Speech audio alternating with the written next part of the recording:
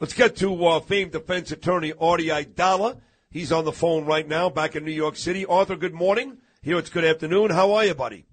I never say that I'm jealous or envious of anyone, but I would love. I texted you the night before last. Like, if I was in a different point in my life right now and I wasn't studying for all these cases I have coming up, I'd be on the next plane and hanging out with you. But I'll make you laugh, and I hope it comes true. I'm dying to go to Israel.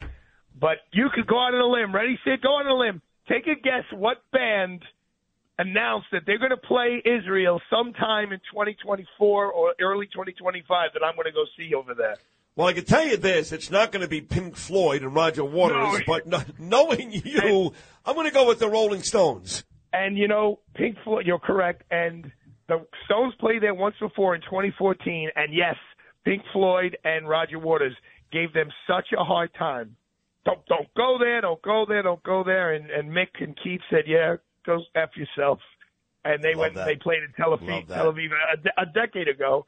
And they announced that they announced after October 7th that they're going to go back and play a gig. They just have to work out the logistics. So I'll be there someday, but I'm so happy for you, bro. Obviously this is an experience of a lifetime, and you deserve it. As I'm looking at your book here in my house, and I get off to a late start because I was in the office till 2 a.m., Sid Rosenberg, Citizens United. The latest field story, suggestions, and solutions to withstand a woke world.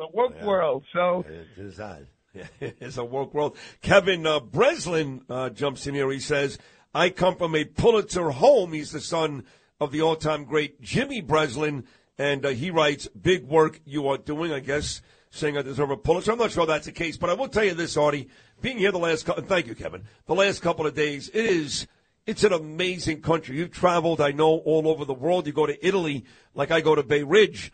But the history, there's a little part here in this country where you've got Jesus, his tomb, and not far from that. That's my boy. Did you say hello to my boy Jesus?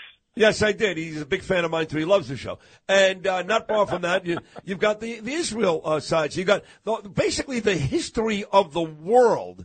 The history of the world is right here in Israel. Pretty amazing. When are you meeting with Netanyahu? I don't know. We're working on it. And you know who's going to get me that meeting, don't you? Yes, your client, Alan Dershowitz. Yeah. No, they're very close. They're and you know who knows him as well, since we're having an open conversation here on the chit-chatting line, is Caron. Caron was there when he was, chief of staff a year ago. Frank, yes, I know Frank does. So does Anthony. They come back to Israel often. They do. And they know Bibi very, very well. But he's all busy these days, obviously. And, look, there's a lot of fear, anxiety, and all that. People here still have a very, very good time. They're all very, very sweet. They're all loving people. They walk around with guns, obviously, but there is a healthy anxiety, more than fear, a healthy anxiety that the North is about to explode. That'll be a war that will really change people's lives all across this country, as far south as Jerusalem, because what happened on October the 7th really affected the South. Yes, we've seen rocket fire at Tel Aviv, very little Jerusalem, but basically that affected the South. What's going on in the North with Hezbollah and, of course, backed by Iran, that is going to affect this whole country. So, folks, where I am in Jerusalem, hours away from the North, they expect everything from electrical grids to be shut down, difficulty getting things as simple as water, above and beyond the death toll from a real war up in the North. So they are really nervous about the next couple of months. And so Bibi's got his work cut out for him. Get out the hostages, beat Hamas in the South, and figure out a way to keep the world out, basically, in the North. That's a lot of work. Listen to you. You sound better than Mr. T did in Poly Prep. God bless you. Mr. T. So tell me this. I may sound great, know what I'm talking about, but there's a lot of times in the news these days, Arthur, where I feel really stupid.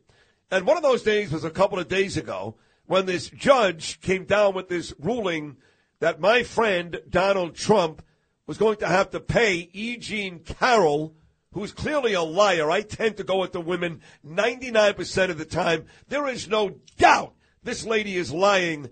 $83 million? What kind of number is that? Well, see, that's why I'm going to respectfully disagree with you. I no longer believe the women 99% of the time. And here's why.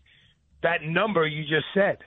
It is so easy, whether consciously or subconsciously, today in today's day and age, when they are handing out money like cotton candy, literally, for a woman in their own brain. We had an expert on the stand in the Harvey Weinstein case talking about memories regarding sexual encounters and how they get changed, they get morphed. When you have these kinds of opportunities to say, well, yeah, we fooled around, and I wanted to go to first and second base, but he went to third base, and that's a crime, and if you don't settle with me, I'm going to tell you, your boss, and you're going to lose your job, so I want to check for $250,000 right now.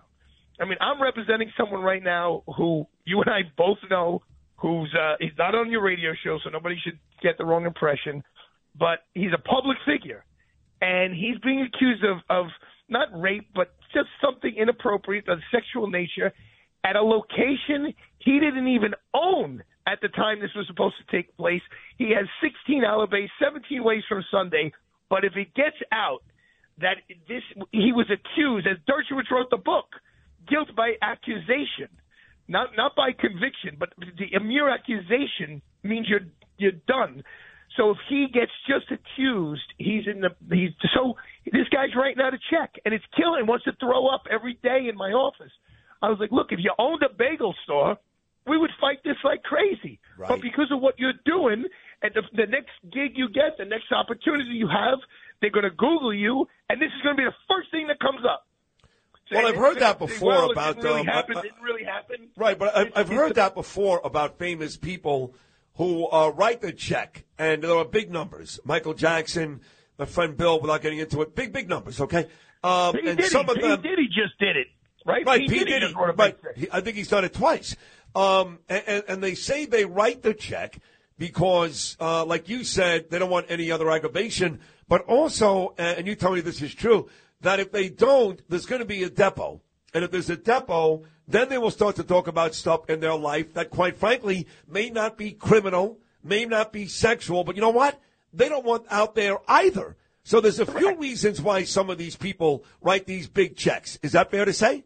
That's fair to say. So one of the questions may be totally hypothetically, have you ever cheated on your wife? And you may want to, the truth may be yes, but that doesn't mean you raped somebody. That doesn't mean you sexually assaulted somebody. It could be two, consensual adults who, yes, I had an affair on my wife. So if you don't want to lie under oath, then, yes, you may not want to sit for the deposition. But look, I was with Jim Dolan, the head of MSG, because I represent Harvey Weinstein, and both of them are now getting sued.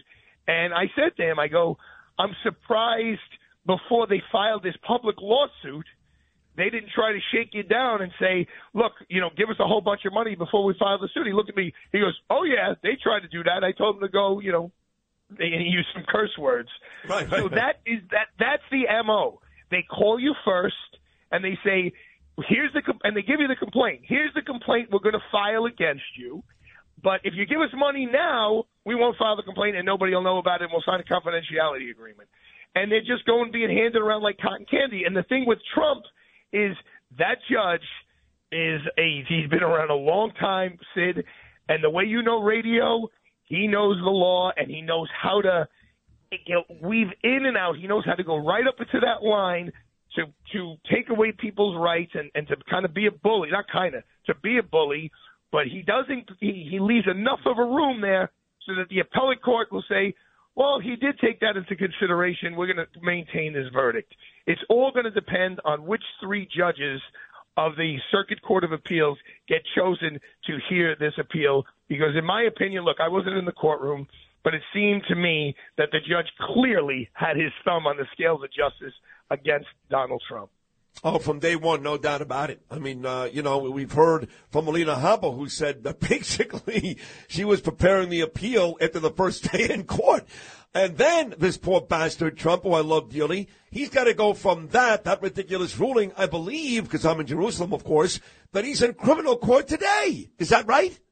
Yeah, I think today they were just going to do some kind of a pretrial conference thing in the Manhattan State Court. And, going back to Kaplan, the federal judge, I was in the courtroom with Tacopina when he summed up and all that, and I heard, the judge, Mr. Tacopina, you're coming perilously close to violating my rulings. Like, like back off. Like let the lawyers do their thing. Of course, they got to maintain the rules of evidence and things like that. But here's the bottom line, Sid. A defendant, now it's different in the civil case and a criminal case, but Donald Trump wanted to testify in his civil case.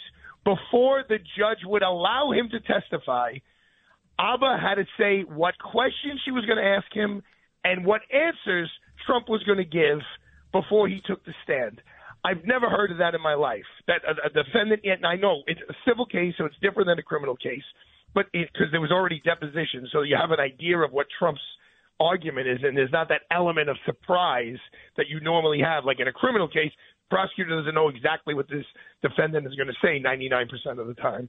The fact that the judge took away his right to testify is really putting you – well, he didn't take it away. He allowed him to testify for under 3 minutes.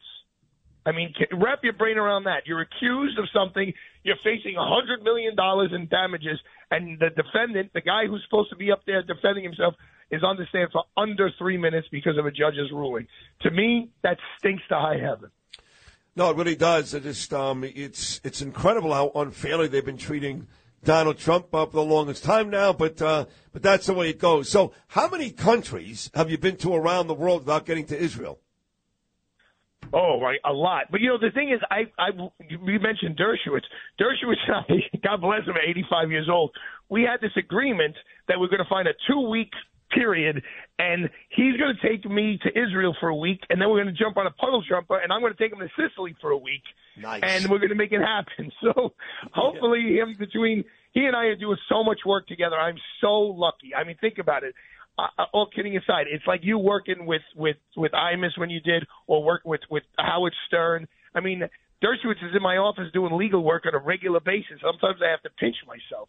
A couple of weeks ago, I had Rudy Giuliani in one conference room, Dershowitz in the other conference room. I had Harvey Weinstein on the phone with me, and Ghislaine Maxwell on the phone with my partner, Diana Sampson. This moron from Poly Prep who went to SUNY Purchase and CUNY Law School has these 4 major things going on at the same exact time in my little office in Manhattan.